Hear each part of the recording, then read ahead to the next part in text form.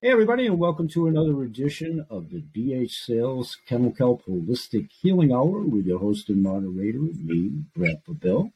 Welcome, one and all. And in just a second, it's going to be my great pleasure to introduce Gail Behrend. And for those of you that do follow the show archivally, first of all, thank you for doing so. We're here each and every day, Sunday through Saturday. And I did do a little prelude about Gail. We were just discussing that just a few seconds ago. So what I will do before I have Gail come in here for a moment, and bear with me, folks, I'm going to read from Gail's Energy is Real website here for a second, and that's obviously with the security code, HTTPS, energy, Mr. Magoo Eyes here, energyisreal.com. And I did reference this in the prelude, so what I'm going to do here for a second is bear with myself with my hands and navigate the page to all the way to the bottom. All the way to the bottom of the page. Thank you, Gail, for helping me navigate that. And then I'm going to click on your photo, like you said, correct? Yeah. Where it says read more, and then we should be able to get going. Right on that point, my screen's going to click up. So here we go. Thank you, Gail.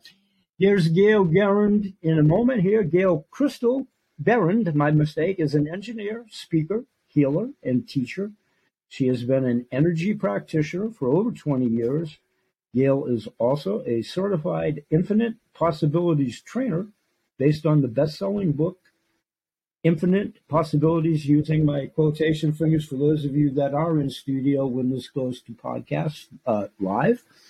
And The Art of Living Your Dreams by Mike Dooley, one of the teachers in the film, again, using my quotation fingers, verbatim, The Secret.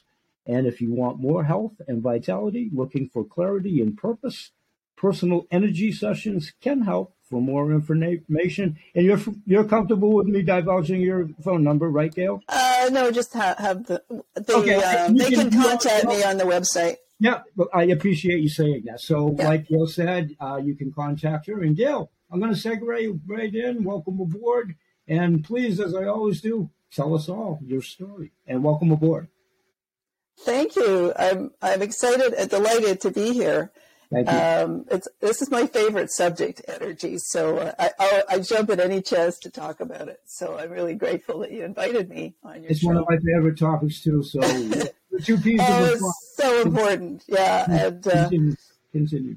And so, well, my story, I started out woo-phobic. So that means I was your left brain logical, skeptical engineer. Mm-hmm. And to the point where I wouldn't allow, any kind of paranormal or even spiritual stuff. I would sort of back away from, back. But I figured, and if anything was kind of, unusual, I assumed there was a scientific explanation for it. We just didn't know it yet, right? So, and I wouldn't even allow a Bible in my house. That's how closed I was to spirituality and that sort of thing. So I was very much in that time in my life, up to my 30s, I was very materialistic in the sense that this is all there is, the physical world. And there had to be a physical explanation for everything. And so I wasn't open to more expanded ideas of reality and metaphysics. And it took, as it often does, it took a major fall, if you like, fall in self-esteem and all of that sort of thing. Major emotion for me. It was an emotional fall that forced me. Basically, the expression, when life forces you to your knees, you're in a good position to pray. Well, well, I wouldn't have prayed at that stage, but I certainly ended up on my knees. So it had to do with a very traumatic breakup with somebody that I was living with. And, we've been talking marriage, kids, the whole thing. And my neat little ordered engineer mind, I had this vision plotted out ahead of me, the house in the suburbs, 2.5 kids, the minivan in the driveway and the dog. But that was my neat ordered world. And that's where I thought I was heading. And then I was totally shocked when my partner cheated on me. And I found out by the fact he just didn't come home one night. And he'd in the past, he'd been good at calling me to let me know if he was delayed or, whatever. But one night he didn't.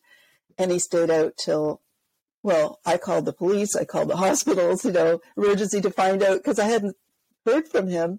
And it was getting late. It was past, normally he'd been home by 6 or 7. And there was nothing. And so I was worried. And, but there was I called them all and they said, nope, no reports, nothing.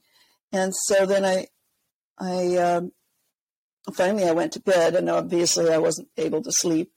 But around 5 a.m, he came home smelling of cigarettes and alcohol. And he didn't smoke. Oh, and also perfume. So he didn't smoke. It was the perfume that was the kicker, right? It was the perfume that was the kicker, because he didn't wear perfume either. So, and of course my heart dropped when that happened, and I had called out to him when he came in through. I had called out to him, I hope you have a good excuse, and I dearly hoped that he did. I was really praying he did have a good excuse, but his response was not encouraging. He said, do you want me to sleep in the other room? So it was devastating. And so I said, no, I think we need to speak. And so we talked, and that's when it all came out. You know how when somebody's holding a secret, it's such a relief to say it for him. And so then he came out with too much information that was deeply, how wonderful this woman was and all that sort of thing, which, maybe you might tell your best friend that, but you don't tell the person that you're living with that. And anyway, it was devastating, and I was in shock. Can I ask you a quick question? And I'm so sorry for interrupting. If you're comfortable in doing so, we don't want to pry too deep. Can I ask you how long you had been together at that point? 4 years. We've been living together 4 years. Okay, thank you. And continue. Yeah. I'm sorry.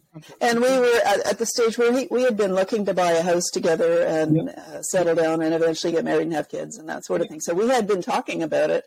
Correct. And that's why I had built that little future for myself, because, that's what we'd been talking about. And we had been recently looking to buy a house.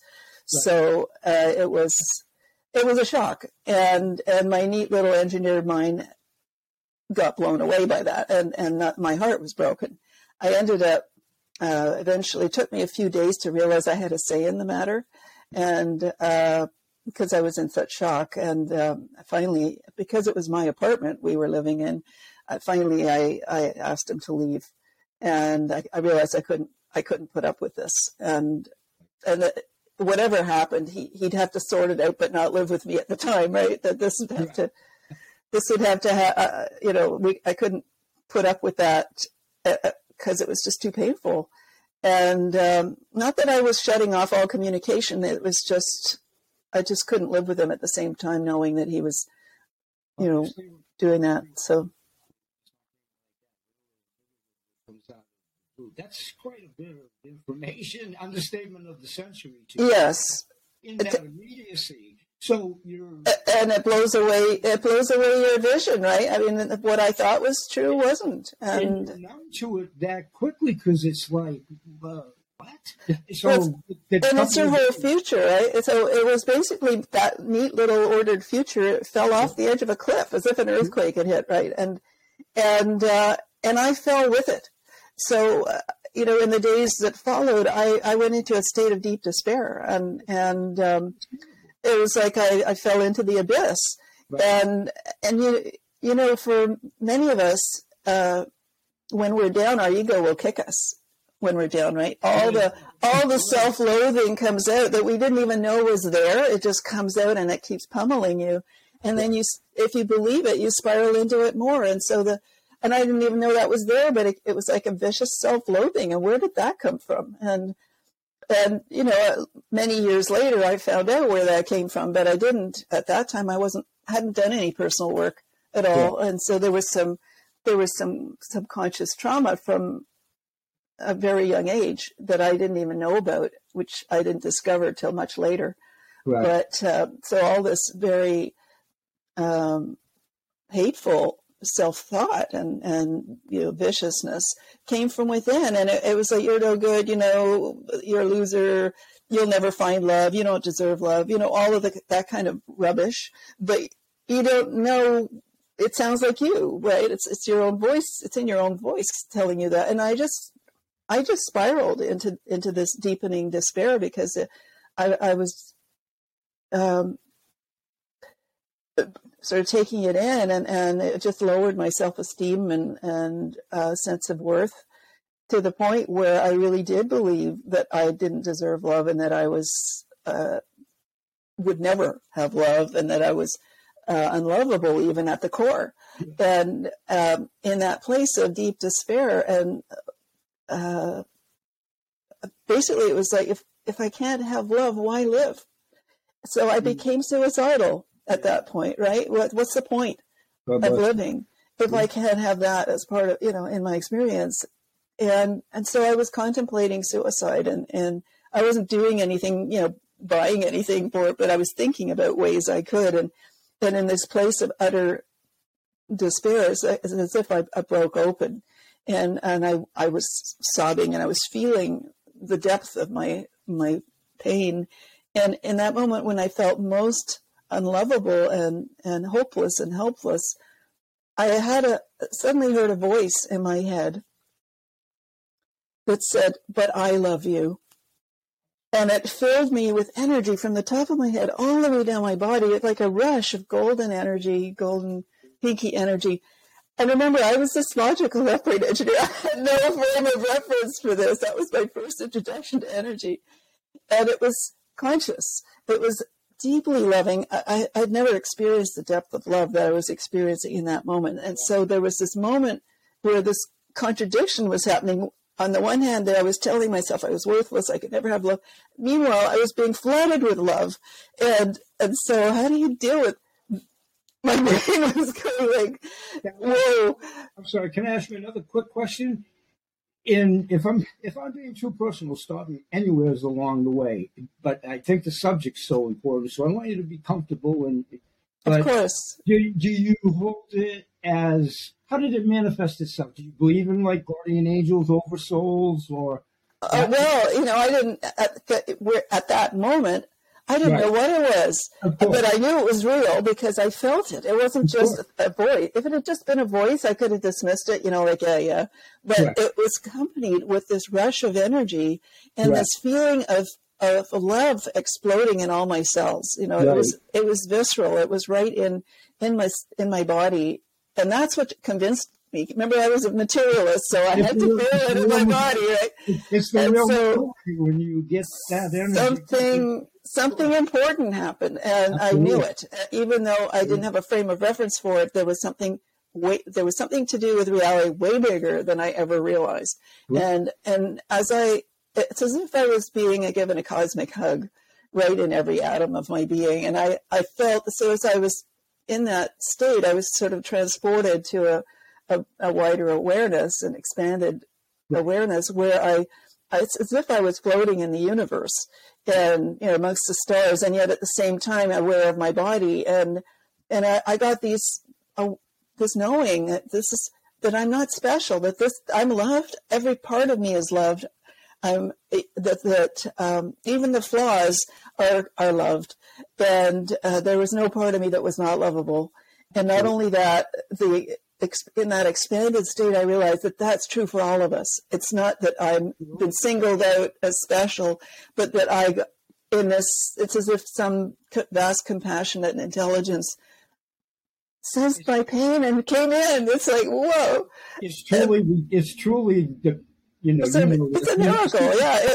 It was the universal gift. It's the universal gift. It was literally exactly. It was literally a revelation, and it blew my mind because I didn't have a frame of reference for it. So, and I never felt alone again after that, even though, the intensity would wane and that sort of thing. But I had been shown that this is real. It's not something, and that's kind of the reason my website is called Energy is Real, because that was my big lesson, right? That there is a world of energy, and it's benign. That was the part I didn't know, because were one of the reasons I was allergic to religion, that sort of thing, was all the hellfire and damnation stuff, and the stuff about being a sinner and being no good and all of that stuff. And which was exactly what that voice was saying, right? My own voice, right? The one that was beating me down. Whereas this was totally different revelation. This was showing more like what Jesus was saying, right? That God is love, infinite love, and we're not anonymous, because I was never an atheist. I was always an agnostic, because it seemed to me atheism is a position, but agnosticism is kind of saying, I don't know, but I'd never experienced this personally until then. And so after that happened, I became, whereas before I'd been resisting any kind of weirdness, suddenly I was hungry to learn more. I became a seeker. And I wanted to know what that was. My curious engineer mind said, okay, so this is here, what is it? And I had no idea where to proceed. So the first thing, because remember, I was allergic to religion, so I wasn't going to go there, even though something that seemed like it might be related to that. But I'm not going to go to the church or anything like that, because to me it felt like a hostile place and not the place where I wanted to take something that felt sacred. Oddly, you'd think a church would be exactly where you'd want to bring something sacred, but I was wounded. So in that place, so my place of where I would go is to books. So that was where my intellect felt safe. So I started looking for books, and the closest thing I could think of to start my search was reading about near-death experiences. And so I did, and that started to open my mind further. That there was they would talk about somebody who was like was a regression therapist, and he would regress people usually to childhood. And what happened in one day with one client, he regressed them before birth, and accidentally, I guess he wasn't clear with his instruction, and so they accidentally regressed before birth, where they were in that intermediate state before incarnating. And so it sort of blew his mind, and then he started investigating that. They call it the Bardo state, right? And that's where I learned about a lot more than one life and that sort of thing. So reading those books and that fascinated me. And then a friend who was more open introduced me to some channeled material. Now, I would never have listened to channeled material or read about it. That would have been way too crazy. But because I was now in this more open state, and I wanted to learn, I was willing to suspend my judgment until after I read it. And then I was going to decide for myself whether I believed it or not. And so I was introduced to the writings of Jane Roberts. I don't know if you've heard of her, the Seth material and Seth Speaks and all that. And that was amazing. It's just a little paperback. It's not a this was, I think, Seth Speaks. And it took me a year to read it. And I'm a fast reader. But the reason it took a year was because every paragraph was mind-blowing. Every paragraph, I had to put the book down and go, whoa. And so my brain was vibrating. And I felt like there were as I was reading it over that year, I felt like there were little connections being made in my brain, as if some ancient lock was being unlocked, the little tumblers moving and connections. And I had the most uncanny experience that even though it was brand new to me and mind-blowing, a part of me said, I know this. I didn't know how I knew it. I'd never read anything like this. It's like it was more of a review. Exactly. And although I'd never seen it before in my life, and even so that was the beginning of my journey as a seeker. Yeah. And the first 10 years of my seeking were all intellectual. So I was reading mostly and talking with others who were interested in that sort of thing. And so it was still safely in my intellect, in my mind, but it's not the same as embodying it and putting it in your life and using what you learn on a practical basis.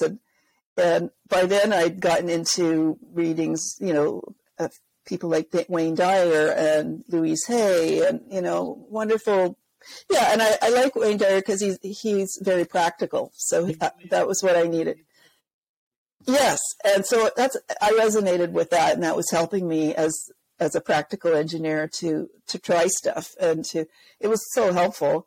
And also Louise Hay I found really helpful because she was talking about how our mind affects our body, and what we tell ourselves influences our emotions, it influences our state of health, and that sort of thing. And so, I read many, many, many different, books, hundreds of books in that period. But it slowly dawned on me, because I had literally, it felt like my heart had broken because of this experience, but I hadn't dealt with the emotional wound. Right. I was safely in my intellect dealing with, learning more about the expanded world, expanded consciousness and all that, which was a nice way of avoiding my feelings. And so I came to a place where I sensed, so by then I was starting to sense things more intuitively and that sort of thing. It was opening more to intuition. And I had this nagging feeling that if I didn't deal with my emotional wound, I would get ill. And I wasn't sick. There was no symptoms or anything. Just this intuitive feeling, don't put it off too long. Yeah, exactly. And all the anger and resentment and all of that stuff those emotions can kill you over time. They take a long time, but it's a poisoning basically of your system. Yeah. Just that one emotion alone. Yeah. And anger by itself, if it's properly released, is fine. It's when it turns into resentment, right, and hatred, and the sort of slow burning anger that it eventually kills you. So so I had no idea, how do you heal emotions, right? Up until then, I was familiar with the intellect, but the emotions I didn't know, except for pain.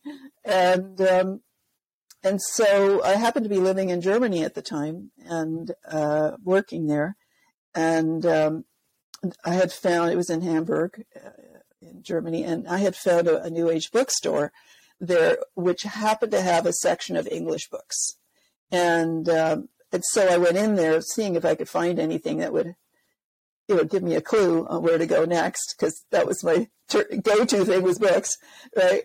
And as I was, looking at a bookshelf, I was down looking at the lower level of the bookshelf.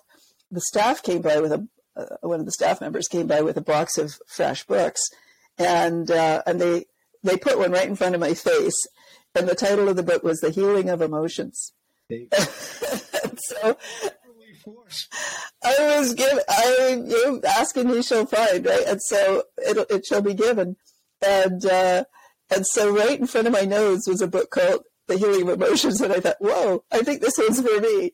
And so it's funny how once you open up to the reality of the universe and this vast consciousness Absolutely. That we're part of, Absolutely. It's there to help us. And all you have to do is be willing to notice what exactly. the help it gives you. And this is an example of a little prompt that I hadn't anticipated, right. But suddenly, at least I was aware now that, that clues will happen. And so, and I had to laugh when I saw the title. It was like a perfect answer to what I was wanting. And yeah. And so the book was by Chris Griscom, who's an American, lives in New Mexico, and she has founded the Light Institute of Galisteo, which is all about past life therapy. And so she was famous in Europe, which is why they had her book. Not so famous in the U.S. Not that many people have heard of her, but she was made famous by Shirley MacLaine. In Shirley MacLaine's books, yeah, out on the, yes, yeah, that she mentioned a healer in New Mexico. Well, that was Chris Griscom. Wow. And so And I'd read some of Shirley's books too. And so the reason it was so famous in Europe was because everybody loved Shirley's books. And then they were really intrigued by this healer. Yes, exactly. And so, so I read that book, The Healing of Emotions, and I became really intrigued about what was so interesting was the notion of the soul's journey, and that we are actually souls having, spirit having a human experience, and that our spirit is eternal, and it goes on these human adventures for specific purposes. And so it's like working on a much larger theme, and it's not something that you can finish in one life. And so, even if you want to talk about the theme of compassion, for example, you can't really understand you can't really feel compassion until you've experienced pain. And so, where sometimes it may seem like a lifetime is very unfair because it's so painful, it's actually part of the plan to open our compassion, which then in the next life we get to use it as compassion rather than pain. But it seems very unfair in the lifetime where we experience the pain. But the other piece is you also have to understand the psyche of the abuser, the person who inflicts pain, because in order to have a true understanding of compassion and power, you have to be both sides. You have to walk in the shoes of both, right? And so often, if we're working on the larger theme of power, for example, we will start out, obviously as beginners, we don't know what the heck we're doing. And so we're either going to abuse it or we're going to take it. And we're like a 2-year-old, right? How a 2-year-old will throw tantrums and will take another kid's toy or beat them up and say, I want it. We're like that in our early incarnations. And then generally people don't like it when you do that. So usually you'll have a violent death because of revenge and from the other parties.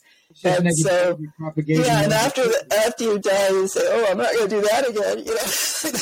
Oh, I guess that didn't work. And so the next time you come in, that's the lesson that you learned from that life. That lesson goes with you. Absolutely. Even though the body doesn't. Absolutely. The lessons, the soul lessons that we learn from life to life, we do take with us. And that's how we're able to grow over centuries. This is just a vehicle. Exactly. This is our spacesuit, if you like, for planet Earth. Yep. Yeah, and it responds to our thoughts. So we're powerful creator beings, and our thoughts affect our physical reality, our physical body. Our cells are immersed in our consciousness, and they respond. And there's a lot of scientific studies about that too. If you've read any of Dr. Bruce Lipton's work on epigenetics and that sort of thing, and how our thoughts can even if we aren't consciously doing it, our thoughts can change our genes. Absolutely. So we're not whereas conventional medicine has in the past claimed that we were basically the result of our genes. It turns out our gene expression is under our control. Most of us don't know that, and so it's not under our conscious control, but our unconscious thoughts will certainly affect our health and what our genes do. So just to recap a little tiny bit and to make sure I'm understanding it correctly, you're doing a great job. From the event with your partner at the time, it was pretty much a full decade of all the readings and the studies. Yeah, that was part A. And then part B was the healing. And so it takes I did go ahead with it. I called the Light Institute from Germany and asked them, I wanted to book sessions. I wanted to try it. And because I knew I needed to heal my emotions, and this made sense to me. After I read the book, I said, I want to try this. It looks interesting. And I really was intrigued by the whole idea of a soul's journey. And that suddenly puts everything in a different perspective. And so I called them and they said, where are you calling from? And I mentioned Germany, and they said, oh, well, we've got a branch in France. Would you be interested in setting up a session there? So, and I'd always wanted to visit France, so I said, sure. Yeah, oh, all right, no.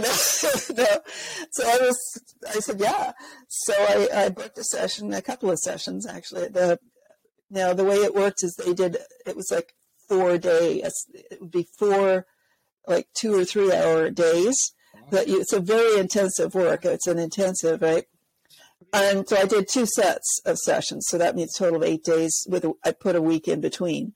So I did some traveling in between to explore France. And then, so I did 2 very concentrated sets of sessions. And then while I was there, I stayed in this 12th century French country inn, and so the people who were sort of coordinating the Light Institute's activities in France owned this French country inn, and they were the director, but they were the coordinator. So they would make sure that the facilitators had a place to stay, and they would take care of the clients, and they would drive us to our sessions and all that sort of thing. So it was a nice sort of protected environment.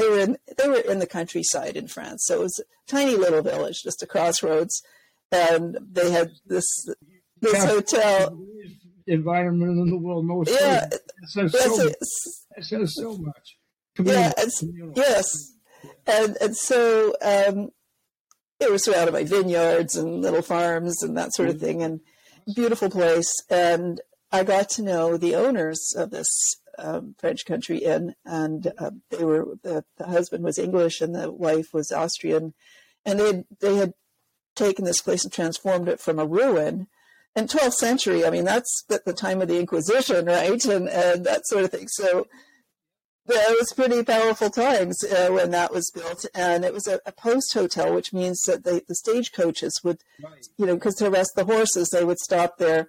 And then the guests would all get out and stay overnight there. And then when the horses were refreshed, then they would get going and do the next leg of their journey. Rich history. Yes, exactly. And when they bought the place, it was a ruin. They could see through they could see the sky through their roof, right? So they did a beautiful job restoring it, and it was beautifully decorated too with so you would be hardwood floors, and you would be afforded simultaneously, like I do the monikers of my shows, food for the mind, the body, and the soul. You were the it was fabulous. It was. God bless you. I was being taken care of, no doubt about it. And that was a pretty good gig. It was. That's what I find, when you follow spirit. Yeah. It takes care of everything. It's like so it's actually fun to follow spirit once you open to it. And I'm sorry, refresh my memory. How long now from that period of time till you actually authored the book or your first book? Oh gosh. When was that? So that was in 92. Okay. That I went for my sessions. Okay. And I authored the book originally in 2009. Okay. So quite a long time before. Yeah. And then I updated it a few years ago in 2019, 10 years later. So there is a re-edition. Yeah, I put out a newer edition in 2019. Perfect. So 10 years later. And so it's a long journey. I warned you. It really is. So, but it's such a combination of obviously trauma. We've all had trauma too, however it's manifested ourselves. And truth be told, all of us have had a childhood trauma to whatever degree. Obviously, some more severe, yes, lasting, and what have you.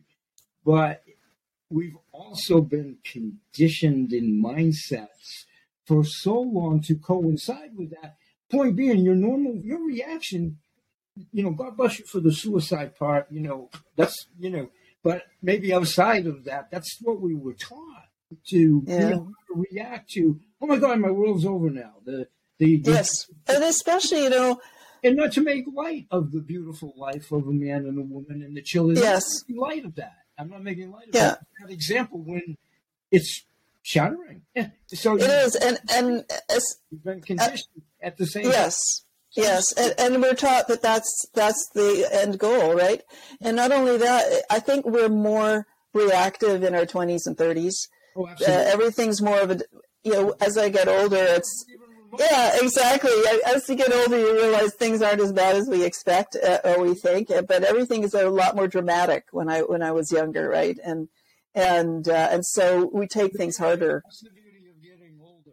Yes. We finally sort of find an even keel, and I look back and I said myself love, right? I didn't know. I thought that the problem is we think we know, We think we know, right? Exactly. And I think that's a human thing. I think they call it the arrogance of youth, right? Yeah. And all of us have been that. Our parents were like that too when they were in their 20s and 30s, right? And it's just, it's militaristic parents or whatever. Exactly. It was like that, Aunt Louise or whatever in the family. Yeah. And we all, God willing, and assuming we survive it, we eventually mature and we mellow. And that mellowing is we realize a lot of the things that we thought were emergencies weren't really. A lot of the things that we were afraid of never manifested. And so we start to stop being so on high alert. And I agree. And we start to realize, often there's a middle ground. I think, especially as little children, we tend to think black and white, right? And I think we're still thinking a little bit that way as we get older, in our 20s and 30s. We're still, it's improving, but we still have that limited way of seeing things. Yeah, and I'm not judging any generation. I was like that. This I think is just natural human development, and it's as our brain develops and as life teaches us through our experiences, we begin to realize that life is richer than that. Absolutely. There's so much more, and more we also realize there's so much more to appreciate about life as we get older too, right? Really and I've just found every year getting better, and I'm happier every year, and less dependent on external things happening to make me happy. Exactly. So it's like a nourishing. Right. Sorry? You really can smell a rose. I mean, it sounds corny or whatever. No, I love that. Appreciate the color, the aura. Yes. It's just truly a different world. We've taken those things, in a lot of cases, for granted. You're walking by the same rose for 28 years or whatever. Yes. Figuratively speaking, before you're smelling it. Yeah. Well, and the funny thing is that when we're really little, right, before we try to be cool, right. When we're brand new, we're still connected to spirit. We're into that too, and I think that's one of the reasons grandparents get along so well with their grandchildren. Absolutely. Because we're on the same frequency. It's not childish, but it's a place of wonder and appreciation and joy that we lose touch with in the intervening years with all our responsibilities. Right, we sort of forget about the joy. And I'm sure parents get to experience that with when their kids are little, right? And they get to have a little taste of that again, and that must be delightful. I'm not a parent myself, so I don't know, but I'm a grandparent, and I always tease now. It's my son's turn. I say, and it's the grandparent that I have a degree of neutrality. This is why in her relationship is rock solid with her parents. I don't mean it that way. Yeah. And sometimes, the grandparents, to your earlier point, they know there's neutrality a little bit too. They're not dumb. Yeah, they know that we actually can bounce. We're not fragile, and they've had their bumps too, and they've had their pain, and they survived, and they realized, okay, it wasn't as bad as I thought. At the time, I thought it was the end of the world, but in fact, I healed, and that's the most amazing thing is that our bodies, even if we're talking just physical health, our bodies are designed to heal. They know how to heal. So resilient, the body and the mind. It is, exactly, and it restores itself. So, I mean, I think about this and think, I've read that the body replaces all its cells within 7 years. Some things replace within 24 hours, right? So here we have this amazing body, and we're taught to think it's just a machine, and that we're taught that, okay, your car deteriorates, so you do too. It's not true. We actually have the mechanisms. It's built and designed with the mechanisms to heal itself at any age. It doesn't stop when you get older. Kids from 1 to 92, the old Nat King Cole verse, if you will, but it's so true. It's, however young or old you are chronology-wise, you can never start to be aware of that too early in life. It takes a while. Yes. But once you do, the longevity that you can be around if you practice what you're learning, you can live to be a really ripe old son of a gun. Yeah, I think until it's no fun anymore, that's when you quit, right? I think so long as you can. Yeah. So long as I know people who are in their late 90s and they're still doing well, and it's because that first of all, they have a kind of a mentality. They love helping people, right. And that nourishes them. Right. So, most people would think that would drain you, but if you're in a loving space, you're doing it from love rather than should, rather than it actually nourishes you when you get to share your gifts and to help people, and I think that's what keeps them young. Is that that's an energy. Absolutely. The energy of love is deeply nourishing, and it's your own love when you're expending it towards others in genuinely loving ways. The love that you are sharing is flowing through you first. Absolutely. And so all your cells are benefiting from it, even as you're giving it to someone else. Gail, quick question for you now, and I confuse my guests and I confuse things a lot. Were you the one that told me you recently listened into my interview with Dr. Tom Waldorf? Yeah, that was me, yeah. I'm good. Yeah. See, well, there's a little tiny bit of hope for me. A little tiny No, my point is he mentioned in that interview in his integrative health clinic, he has a man 102 years old as we speak that started speed training on a heavy bag at 99 years old, and he's living. Wow. It made me ashamed because I like pretty good at 68. It gave me something to aspire for. So to your point, you can do it at any age if you did. Absolutely. They say, I think it was Henry Ford who said, you can, if you're right, if you think you can do something, you're right. If you think you can't do something, you're right. Either way, you're right. Right? Your thinking will affect what you're able to do. And one of the things that I as an energy practitioner, I'm aware of our own individual energy, but we also have a group energy. Our energies, we attract people of like mind and that sort of thing. But we also, as a species, we actually put out our thoughts, and the like thoughts combine. So we're actually creating like a field of a certain thought forms, right? And one of the pernicious ones is the thought of aging. That aging is inevitable and it's inevitable decline, and that unfortunately is being also reinforced by the medical profession and the pharmaceutical companies because their profits are dependent on that. And so it's up to us now. We can't, that's a big thing. And everyone who believes it is reinforcing and feeding that thought form, right? So it's like smog. It's an energy, it's a thought field that we're being constantly bombarded with. It's on YouTube, it's on television, and it's everybody I know, who as soon as they turn 60 or even 50, they start looking for evidence that they're getting old. Every ache and twinge, oh, I'm getting old. One moment of lapse of memory, oh, I'm getting old. And the thing is, we had those things when we were 20. Exactly. Exactly. We had that too, but we didn't call it being old. We just said, I can't remember. We were so conditioned at a certain number. Oh my God, I'm going to be 55. Oh my God, I'm really old now. Or something. Yeah, exactly. They put numbers on. Yeah. Well, when I was 39, right. I kept saying, I'm almost 40. I'm almost 40. I completely missed being 39.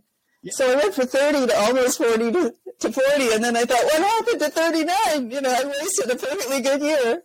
Itself, right? The birthday thing, that can be traumatic in and of itself if we allow it to be. Yeah, and my parents, they were always 29, even into their 90s. So.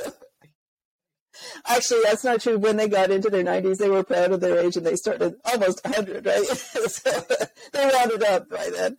But to that age in this crazy world, there's something to be said for that. That's an accomplishment. Yes, yeah, absolutely. And the thing is, I really believe it's under our control. It's not something that just happens to us, and that's where the energy comes in. And maintaining a positive, enthusiastic state of mind is helpful. It actually helps your cells to rejuvenate and that sort of thing. It's nourishing. If you allow yourself to be drawn down into negative thinking, dystopian thinking, I mean, it's not to say that those things aren't there, but you don't have to dwell on them. Exactly. You don't have to wallow in them. If you wallow in them, you're actually poisoning yourself. So cut it out. If you want to enjoy your life, it's not being in denial about the things that are wrong in our world. You can see them, but don't buy into them and say that's the end of my happiness, because your happiness is under your control. Absolutely.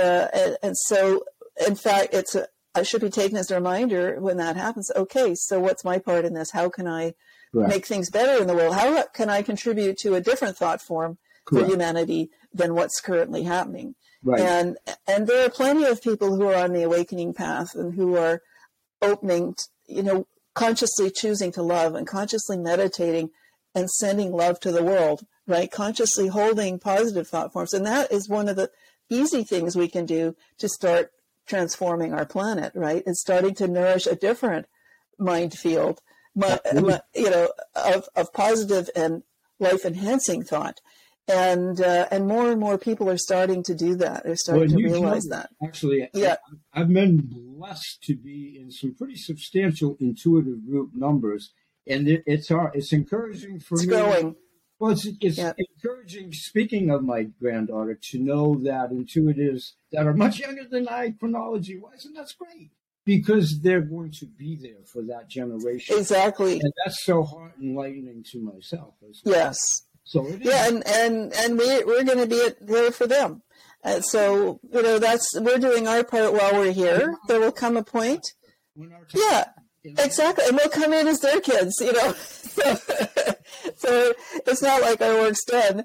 It's just that our work in this life is done. When we get to the end, and I think it's entirely possible to have a peaceful death when you looking back on your life with pleasure and gratitude and saying, I did my part. And I feel like I have more to do, but I want to come in again with it,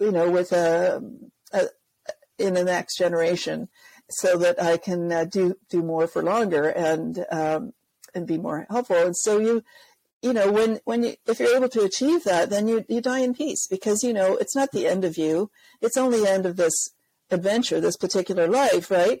The space, whatever. Yeah, your space. All you're doing is dropping the spacesuit, right, and going for a better model, right? You're upgrading to it. Update the next time around. Exactly. So you used it to as best you can. It was suitable for the time period you were here, and now you've got some more adventures you want to go on, and you're not limited by gender. You're not limited by race or anything. You can pick whatever you want, even if say you're a particular race because of your genetic heritage. When you're coming in as spirit, you can pick anything. You don't have to be. You're not limited by your genetic heritage. You choose it for a particular reason. Hatfields and McCoys, and I just Exactly.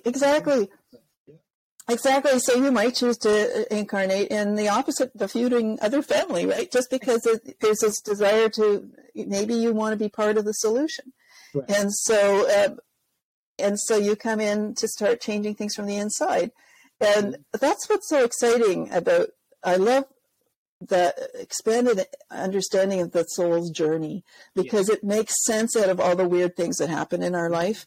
And you realize that they're all opportunities for growth. Absolutely. and personal development, soul development.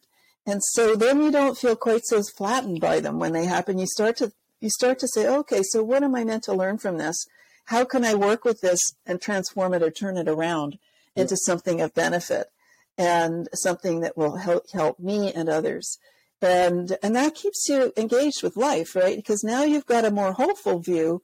It's not that it's the end of the world, but it's, Earth is going through a tough time, and humanity is going through an incredibly tough time because the old systems are leaving. We're outgrowing them, basically. Psychologically and spiritually, those systems don't work for us anymore, and we're seeing it in all the chaos that's happening, right? It's just not, and there are going to be people who, on their soul journey, are trying to exploit that, and they're the ones who are oppressing others and that sort of thing. But, they too will be leaving when it's the end of their personal experience, and then they'll come back and, there's a life review after you get to sort of see things from a different perspective with guidance.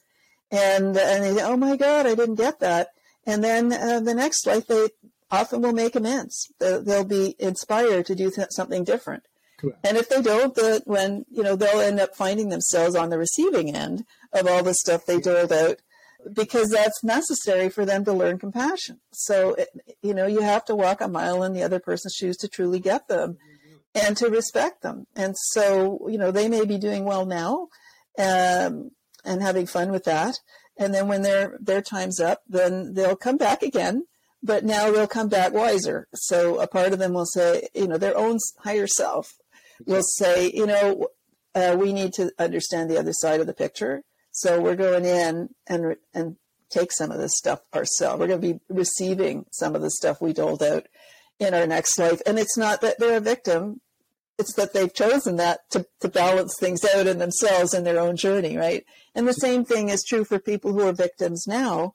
On the larger story, they've had experiences where they were on the other side of the victim power dynamic, right? The oppressor, and they've had experiences as oppressors. They're not being punished. They're just learning compassion. So the pain side is learning compassion, which then teaches you in the larger power theme, it's teaching you the wise and loving use of power. So unless you have compassion, you can't understand the wise and loving use of power, because you don't understand love. It's kind of you have to learn it, but it's kind of exactly, and you learn it, and we seem to learn it the hard way, right? We seem to learn it. And again, we're in the proverbial maze, and the dog chasing his tail because we've been conditioned that way. Exactly. It's a proverbial circle that, I agree with you, is starting to crack and break, and for the good. It is, and it's painful. Absolutely. We've got some work to do still. It's an ongoing process for sure. Speaking of which, what's on Gail's horizon? Another book, or are there aspirations? Yeah, I would like to write another book. So the book that I've written, Energy is Real, is really a beginner's guide to energy. Right. And it's written for the person I was before I had my experience, right? So the person who was woo-phobic. Right. And so I don't use any New Age terminology at all. Right. I don't even mention... It relates so much to what you've conveyed. Yeah. Exactly. Yeah. So I don't talk about chakras, even though they're real. I don't talk about them. I don't talk about energy anatomy and even energy cords and that sort of, which you would get from somebody who's normally an energy. Because at the time, I'm trying to talk to the people who are in the state I was in before I opened to this, and share that we do have energy awareness, whether we know it or not. And so I give examples of stories of how we sense energy, and we all do. Anyone who's got pets knows that animals are sensitive, right? They can sense miles away when there's somebody angry coming down the road, and they go hide, right? Yeah. Exactly. My cats, they knew if a dog was coming before the dog even entered our block, and they would acute senses. Yes, and we have that. And we have that too. Don't you think? Pardon? To sidetrack, don't you think that they see other people in the room or something? Oh yeah, absolutely. Yeah. They can see way more than we can, but so they hear more and smell more too. So they have expanded physical senses, but they also are intuitive. They pick up energy. And I had cats. I don't anymore, but I did when I had two, and so I had to really guard my thoughts when if a cat got out, right, and it was they were allowed out in the day, but if it was nighttime, because we had coyotes and raccoons that can do damage, I would keep them in at night. And if they got out, if they sneaked out or somehow got out when I had the door open, then I would have to bring them back. Nature is nature. Yeah, and they were pretty pleased with themselves. But my cats, they wouldn't just disappear. They would dash out the door, and then they'd stop and lick their paw and sort of, I made it. And then if I went to get them, they'd take off. So I had to be careful to shield my thoughts. And because if they knew what I was planning, they'd deal with it. They'd avoid it, and that would be the game for them, right? For them, it was a game. So what I would have to do is instead I would pretend I was accompanying them and say, "Oh, what a lovely evening! Isn't it nice out?" And they'd be sitting there companionably, "Yeah, it is nice." And then I'd be thinking, I would radiate love to them. I love you. You're such a lovely cat. Here, let me come and cuddle you. And they would come up to me and I gotcha. They're so receptive to that. But they wouldn't struggle because they like the cuddle, right? And next thing you know, they're safe inside again. So I learned through owning. I learned a lot through owning pets. But the thing is, just like pets and animals are hypersensitive to energy, so are we. We just don't know it. We've been taught to ignore that information from childhood. Little children are very sensitive. And, if they try and mention things, the parents will just laugh and say, oh, you've got a good imagination. But their parents have shut off their awareness because it's not in our... Child's so receptive at almost infant stage. Yeah, absolutely, coming in. So we have the same skills that our pets do, but because we too are mammals, right? In our forms, and we come with the same equipment as all the other mammals in that sense of energy senses. So we do have a full set of senses that are energetic senses, and that includes our intuition and also our intuition, but also things like divine knowing, where you might get it's like a complete package of information. It's unlike intuition's kind of vague, right? But direct knowing is like as if you suddenly get a package of detailed information out of nowhere. You just suddenly know something. You don't know how you know it, but you just like when I experienced that feeling of I know this when I was reading that book by Jane Roberts. That's what you would call direct knowing. Like you just know it. And you're certain of it, right? No, innately to the surface. It's been there for a really long time, but those words, whatever it is that makes us connect within the book, the chapter, the verbiage, once that connects, the innateness of what you've known and has been submersed for so long comes to light. And not only that, you know more about the more you think about it, the more you know. So it's like the details, it's like a download. The details just drop in place, and you realize, oh yeah, of course. So that's one of our abilities, and we can pick up, of course, emotional energy and that sort of thing from others, and so our consciousness is way more expanded than we realize, and it's only. And in other countries, there are other countries where that's encouraged, so they know that that's part of their culture. But in the West here, in North America, for example, we're taught not to trust that. We're taught that you're just making that up, and not to. And also, we'll pick up things like we can pick up danger. We can pick up, somebody who's got manipulative or abusive. We sense that. Absolutely. Even if we don't have evidence, we sense it. We know there's something going on.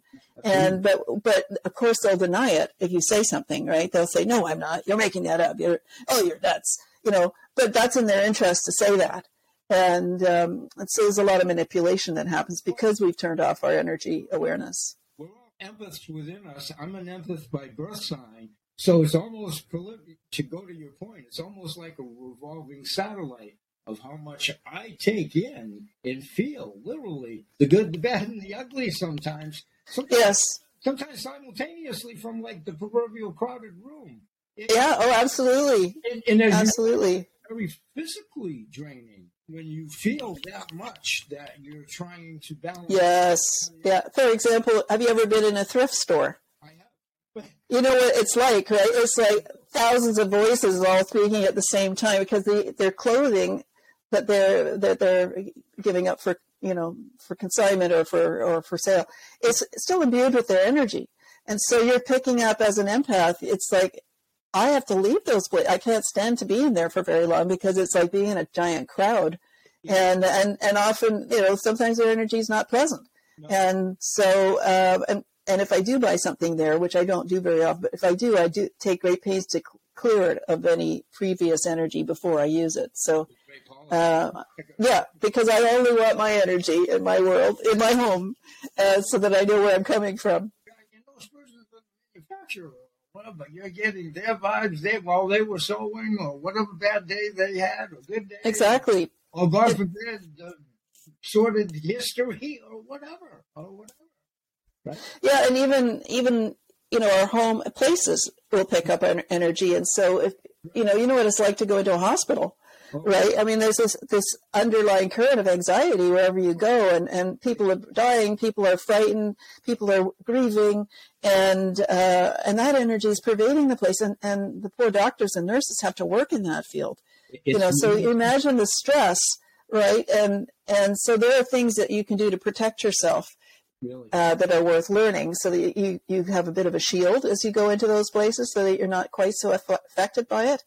And I would love it if doctors and nurses learned how to do that for themselves, because it would be better for their patients, right? If they're able to come from those places. More of them, like Dr. Tom Waldorf, that march to the alternative, and that's slowly but surely becoming more prevalent in the Western medical school philosophy too. It's going to take a while longer still, but it's on a it's happening. Very positive shift. I think so. And if you think about the people who become doctors, they originally their thought is one of service. They want to help. Well, they really believe in the Hippocratic oath. Yes, I think especially when they're young and idealistic. There are going to be some who are looking at it for the money, but I would say for the majority. There's a desire to help, right? There's a noble motive.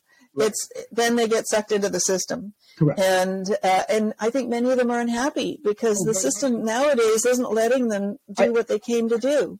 Not that you need my assurance on anything, but I can assure you that I'm involved very heavily with an alternative doctor here in my own client-patient-doctor relationship. I've taken this certification course. My point is, I attend his monthly webinars, which is mostly practitioners, which I am not. And they are from the Western ilk, and for the most part. And they're very receptive. The man who's at the helm of it is very renowned within that.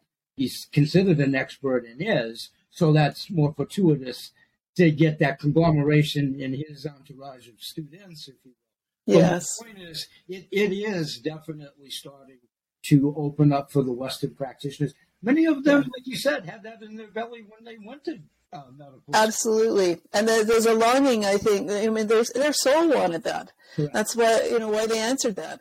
And their soul's not happy. Correct.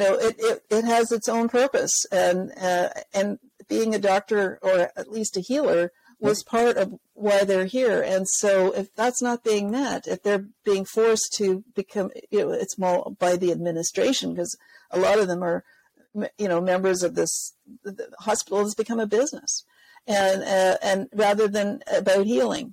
Okay. And it's not to say good things don't happen in the conventional medical. For many things, they're amazing what they can do.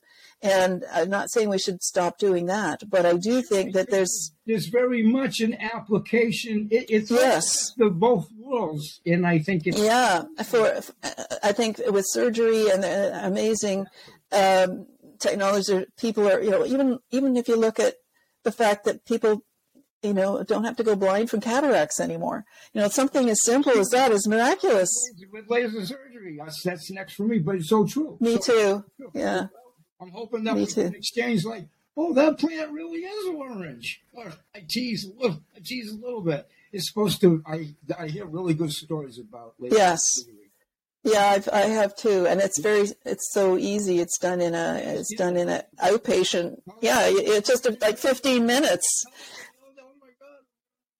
Yeah, so they're amazing breakthroughs, and many doctors are compassionate and caring, and many of them are open and will quietly introduce ideas to their patients, and including proper diet and things like that, which for thousands of years was probably the primary medicine was diet and exercise, right? And some herbs and things like that. But then technology kind of got in. And technology has its place, so I'm not saying we go back. Friendly reminder, you wanted me to sort of keep you on. I'll have you here. We talked about that. I'll have you here. But I know you have some other things to do. As I said, I could talk forever. Especially on our favorite subject, right? Two quick things on that. I would love to invite you back so we can continue this. I would love that. Yeah, that'd be great. Second of all, something I do, and I fervently believe in it. I have what I call a virtual mall on my landing page, and it's simply just directing folks directly to people like yourselves, and it just lists it, and they can obviously enjoy and be familiar with what you bring to the table in your services and so forth. And then later on down the road, there is an advocacy opportunity for the said individuals if they want to come back to do my own wares. It's kind of like a win-win thing. But first and foremost, I do it under Goodwill Ambassadorship. I'm a happy camper if they come and enjoy your services and say, thanks, Bill, and go on their merry way. And I mean that. I mean that fervently. Because I'm retired now, and, I'm not independently wealthy or anything like that. Not here to say that. I do choose income streams passively. But it's more important for me, my calling from an earlier age is I've always put people, pets, and the planet way ahead of profits. And that's my belief until I do leave this planet in this vehicle. So through all that rumble jumble, I'm going to have you listed in the virtual mall. And I'm going to give you an open invite. And maybe where I'm fully retired this way, although I'd be fully retired, my schedule might be more open to just work around your schedule when, where, and if you can come back, and we'll make it happen. No, that would be lovely. I'd be honored. That'd be great. That'd be great. Was there anything that you feel as though we should say, a departing message or something like that before we do leave? Do you think? Well, I just wanted to say that, I talked about the past life stuff. That's not my primary. I do that, but I later ended up studying with Barbara Brennan, who is the author of Hands of Light. Yes. And that I learned a lot about the development of consciousness as well as how the body responds to our energy and that sort of thing. And it was like a 4-year program, so it was very intense. And so I combined kind of that whole soul journey thing with the Barbara Brennan work, so that when I work with people, I'm also helping them understand their soul's purpose and what the larger journey is that their soul is on. So it adds like another dimension to the work I do, and it's where my passion is. So that's all I wanted to say about that. And that if people are interested, I do have, as I mentioned, my website, but if they're interested in learning a bit more about energy, if they can sign up for my newsletter, they'll get a free download of the first chapter of my book, which is all about opening to sense energy. So please do give those particulars right now to everyone. Yeah, so go to my website, energyisreal.com, and if you go, you'll see a number of buttons about click to get a free preview of the book. Well, that preview includes the first chapter, which has 6 exercises in it to help you begin to open your awareness, your energy awareness. Yeah, do. And also on the free resources page of my website, I have 6 audio downloads for each of those exercises. So you can actually listen and follow along as it guides you through the exercise. So, and there are fun things to do with your kids and grandchildren too. I think it's worth doing that. And then if you like what you've learned, then you can go ahead and there's a link to buy the book if you like. It's on Amazon as well. Unfortunately, I don't have a Kindle version yet. It's in the works. That's my next. Yeah, it'll be out this year, but it's almost ready. I just have a few tweaks to do to it, but apart from that. As we have discussed here today. And listen, maybe the next time around the subject matter is entirely up to yourself, but maybe we can expand upon your work with Barbara the next time around. Oh, sure. Yeah, that's perfect. So, yeah. I'm going to bid you adieu. All right. Well, thank you so much, Grandpa Bill. It's been a pleasure to be on your show. Thank you so much, and I'll look forward to the next opportunity that we can communicate. Awesome. Thank you so much for being Thank you. Have a great Thank you. Bye, everybody. Thanks for joining us today. Bye. Thank you. Thanks again, Gail. Thank you.